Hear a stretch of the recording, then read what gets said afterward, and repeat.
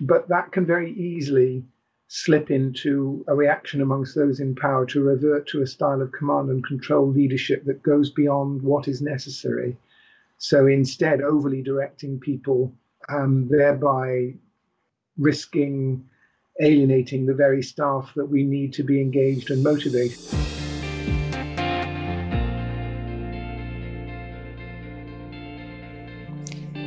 We know that healthcare workers step up when there's an emergency. Previously on the podcast, we've heard about responses to Grenfell and terrorist bombings and the stories of staff going above and beyond to help people. But this pandemic is different. This isn't going to last for a few days. This is going to last for a year. So how should we handle this? What do organisations need to do to protect the well-being of their staff and try and prevent terrible burnout? I'm Abby Rimmer, Careers Editor at the BMJ, and I'm joined by Michael West, one of the authors of the GMC report, Preparing for Doctors, Caring for Patients. Michael, can I get you to introduce yourself? Thank you, Abby. My name is Michael West. I'm visiting Senior Fellow at the King's Fund and Professor of Organisational Psychology at Lancaster University, and I had the privilege of co-chairing with Dame Denise Coyer the GMC inquiry into the mental health of doctors, which was published last November under the title Caring for Doctors, Caring for Patients. We're also joined by Kat Chatfield. Kat, can you introduce yourself, please? Yes, of course. I'm Kat Chatfield. I'm a clinical editor at the BMJ and a GP by training, and my special interest is in quality improvement and patient safety. And I'd like to kick off with the first question. Michael, everyone is about to experience or is experiencing extreme pressures on healthcare services. What can leaders start doing to help their teams? Well, I think there's an understandable reaction in a crisis as enormous as this to feel as leaders that we have to know the answers and we have to start taking immediate action. And I had a conversation with my 93-year-old mother last night, and I commented that maybe this was very like the circumstances she'd experienced during the Second World War. And she said, no, this was entirely different because it was affecting everybody's lives in every possible way. So I think there's a starting place that for us as leaders to say, well, we don't know what to do in this situation. We have some knowledge from previous events and previous experiences, but to recognize that this is an unprecedented situation. And what that means is that we need to take the time to reflect before taking action, urgent though the situation is, and to build in time for reflection for us as individual leaders and for our teams to ensure that we are thinking carefully and sharing knowledge and experience about what it is we're trying to achieve in the situations we face, how we're going about it, what we need to change. And to continue to do that over time, because the circumstances will change rapidly, as we've seen, and will require new responses. So I think having the courage to bring teams together on a regular basis to plan, to reflect, to learn, and to share experiences will be really important for responding effectively to this crisis, but also in providing the social support that all our staff will need in responding to this extraordinary and urgent situation. In your GMC report, Michael, you mentioned some teams who were able to schedule some time for that despite being under pressure. Could you tell us about them? Yes, so what we see is that the most effective teams in these crises are those that do deliberately carve out the time. What we've seen in secondary care, for example, in A&E departments in South Wales is teams beginning a day with a half an hour or an hour where they are being really clear about what are the key priorities for the day, whose roles are to take care of particular tasks or patients, so making sure that everyone's clear about their roles in the team and each other's roles. We've seen also in primary care surgeries under pressure, like the Prince of Wales surgery in Leicester that was under enormous pressure and decided to have 2 practice meetings a week as well as a partners meeting. So they set aside 3 hours of their week, and what they discovered was that they were successful in reducing the pressure because they began to work much smarter but also it reduced levels of stress because people were able to come together and have conversations and to share some of the difficulties they were experiencing. So I think practical terms, it's making sure that leaders are really clear about ensuring that their teams are taking time, ideally at the beginning of the day for a short time, and certainly on a regular basis to review what has been happening in their work, because that's a more productive, efficient, and innovative way to work, and it also is protective of staff mental health. And I imagine also that teams will become especially important during this time when people aren't able to get out and see family and friends. For example, my sister works in ITU and I know I won't be able to see her now for, a good few months. So I'm hoping that she'll find the support she may have got from face-to-face contact from family and friends from her team. We can still talk online, but it's not quite the same. But Michael, one of the things I wanted to ask you was, some people have been talking even during these early stages of the pandemic about the importance of doctors and other healthcare staff having rest spaces, places they can go during their very long working days to take a short break, have something to eat. And I just wondered if this and there are other things that you thought employers could be doing practically to help their staff during this difficult time. It's absolutely vital that staff under enormous pressure can take breaks from time to time. We are not some kind of infinite machine. We are human beings. We have practical needs, the needs to stop for a drink, the need to go to the toilet, the need to get something to eat. And it is vital, particularly where we face a sustained crisis, that people are caring for their health and well-being, and that means regularly taking breaks whenever they can, and also making sure that they're getting the food that they need so that they can continue to function effectively. I mean, all of the evidence we gathered in our inquiry into doctors' mental health showed the huge importance to patient care and safety of doctors making sure that they're doing what they need to do to care for themselves, because when we're under sustained stress, we are dramatically more likely to make mistakes which can harm quality of patient care, patient outcomes. But also when we take breaks on a regular basis, we are better able to provide the kind of compassionate support within our teams that you talked about.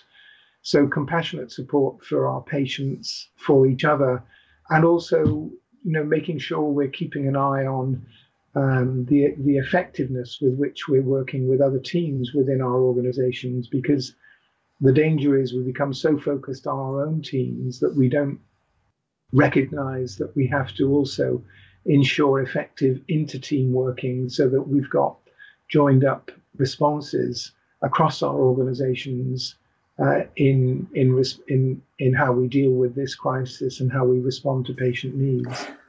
I'd like to follow up with a question about leadership styles, Michael, because you talked about compassionate leadership in your last podcast with us.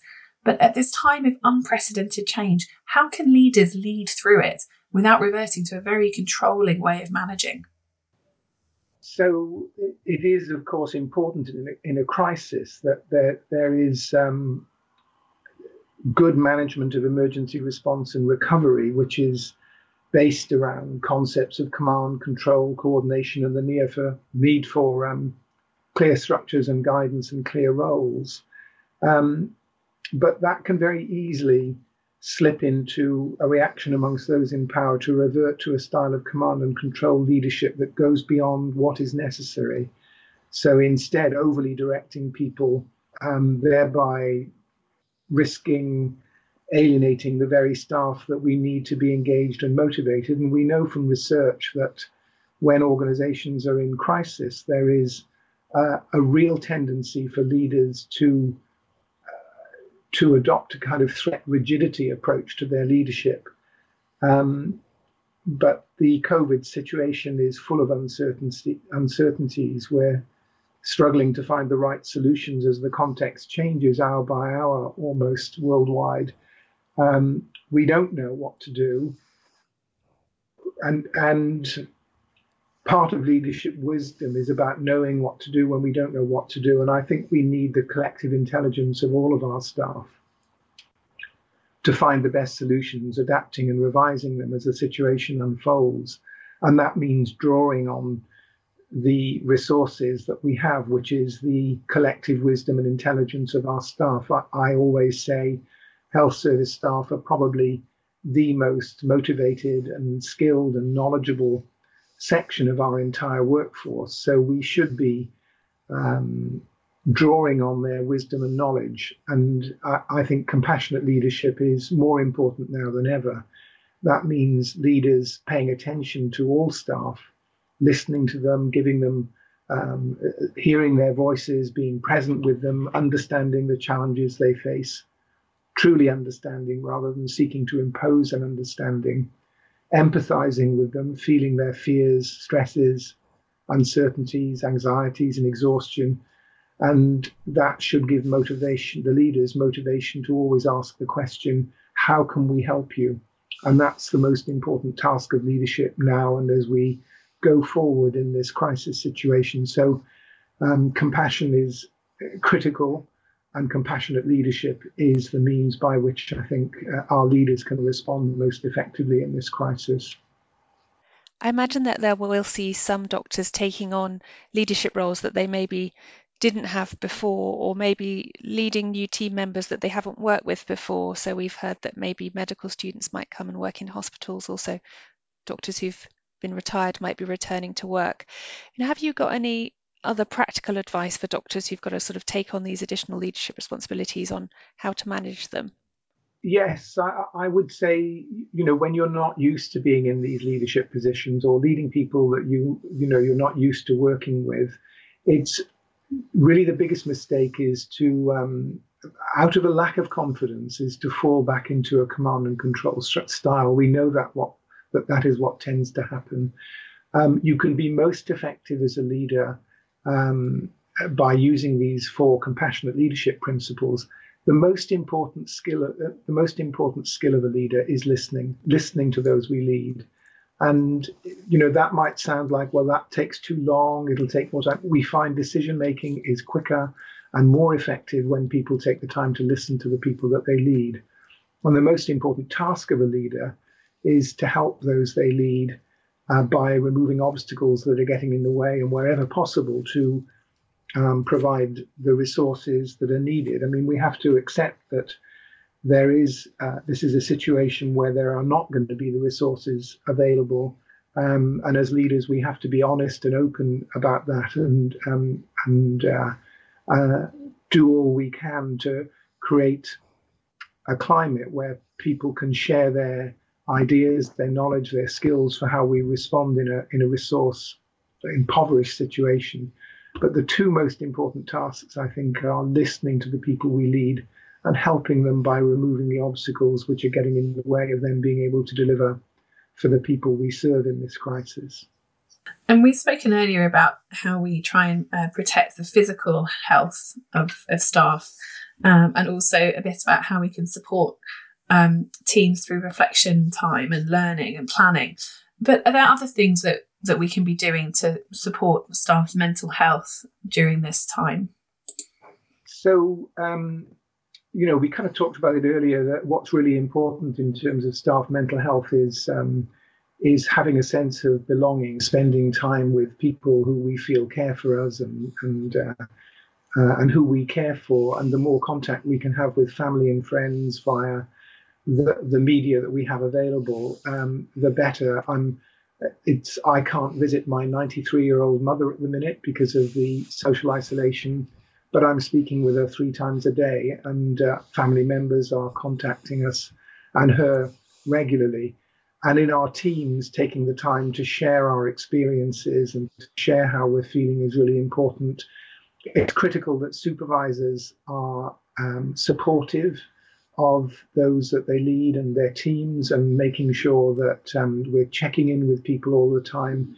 One of the things we could do is to create buddying systems where we've got colleagues who we buddy with, and we're checking in with them to see how they're doing on a regular basis.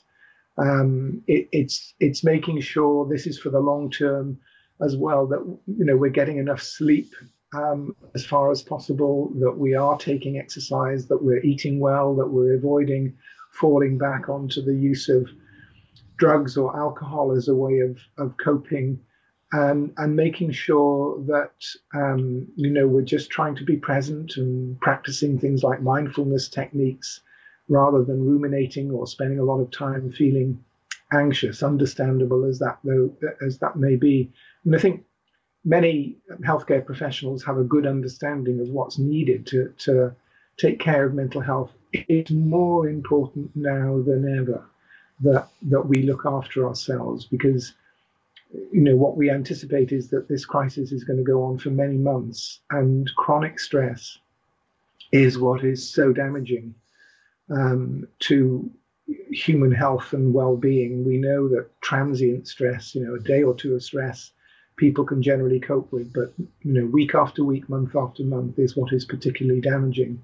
So looking after ourselves, staying close to our team members, as far as we can, to family members, to loved ones, taking exercise, getting enough sleep, being present, those are vitally important. And if we can create these kind of buddying systems, I think that would be really important as well, as a way of checking in with each other.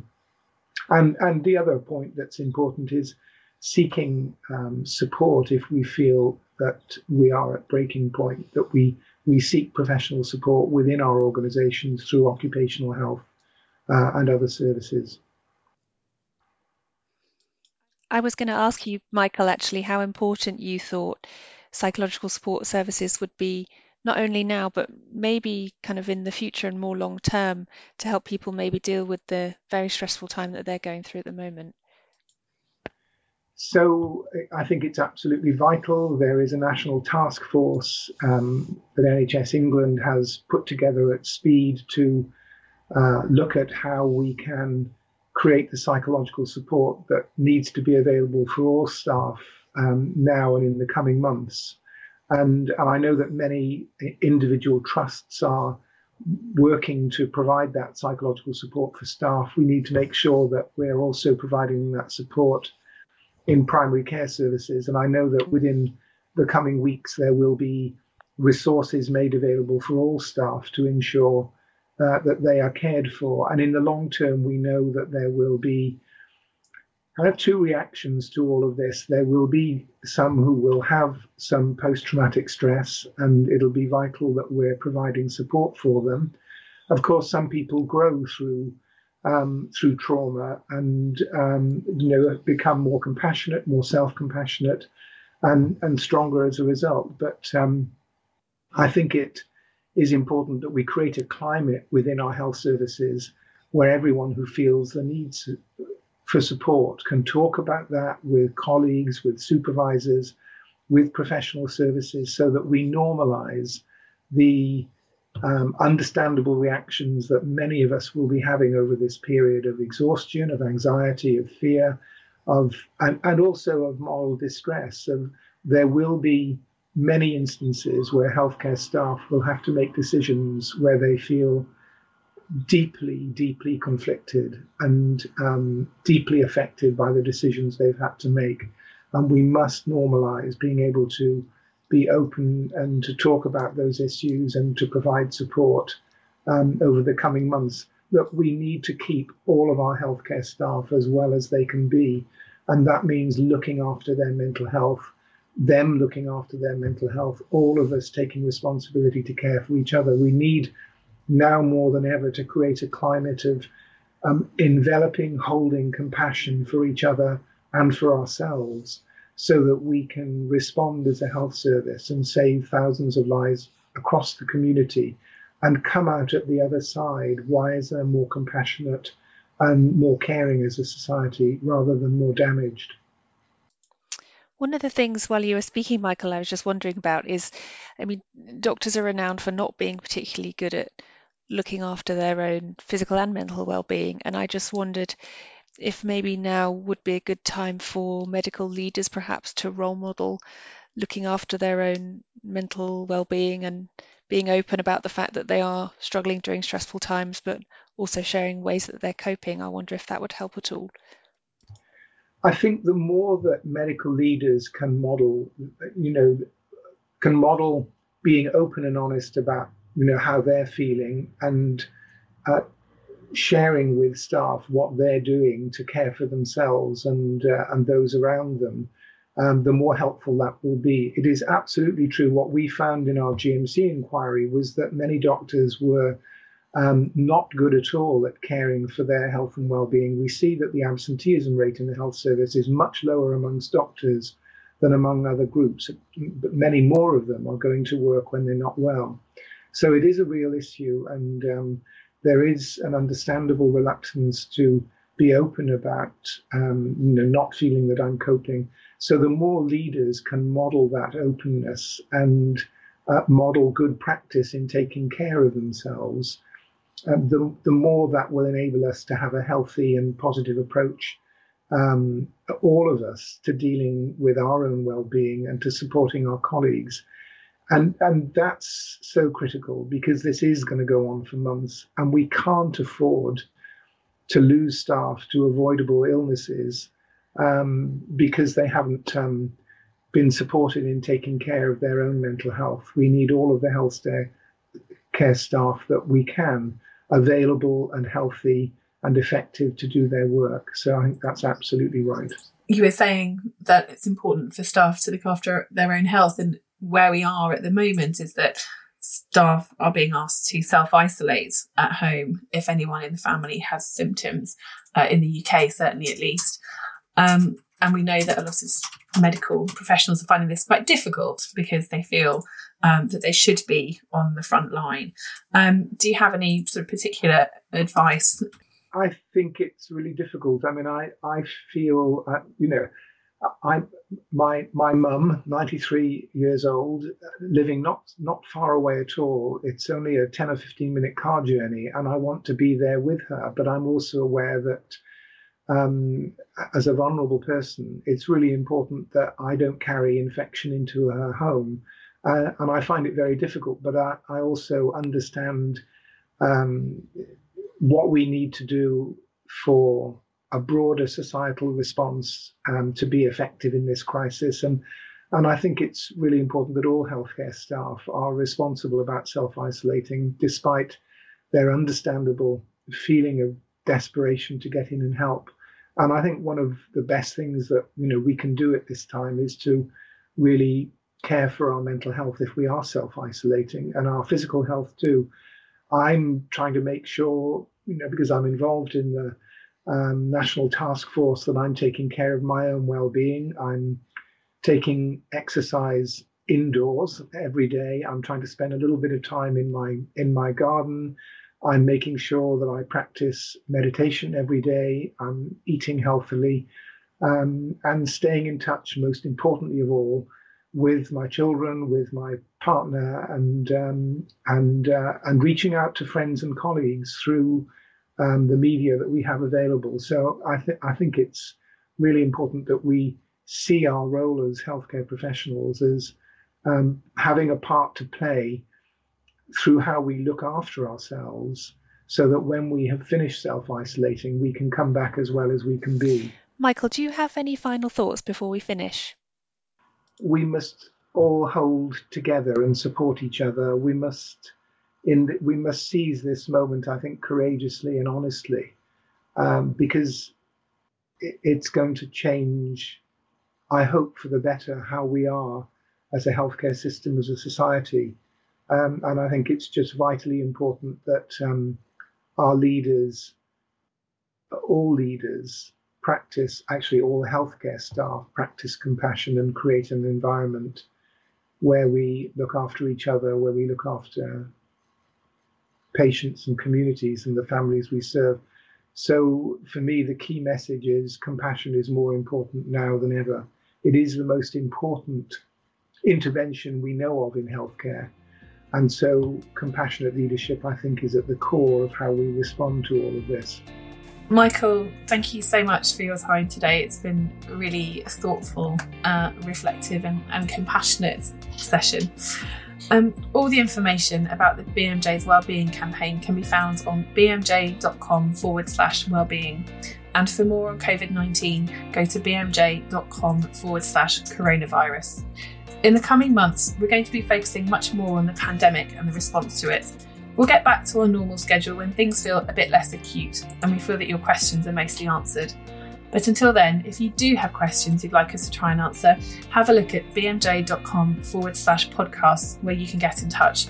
We can't promise we'll be able to answer everything, but we'll do our best. So to keep informed about working through the COVID-19 outbreak, subscribe on Apple Podcast or Spotify or wherever else you get your podcasts from. Bye for now.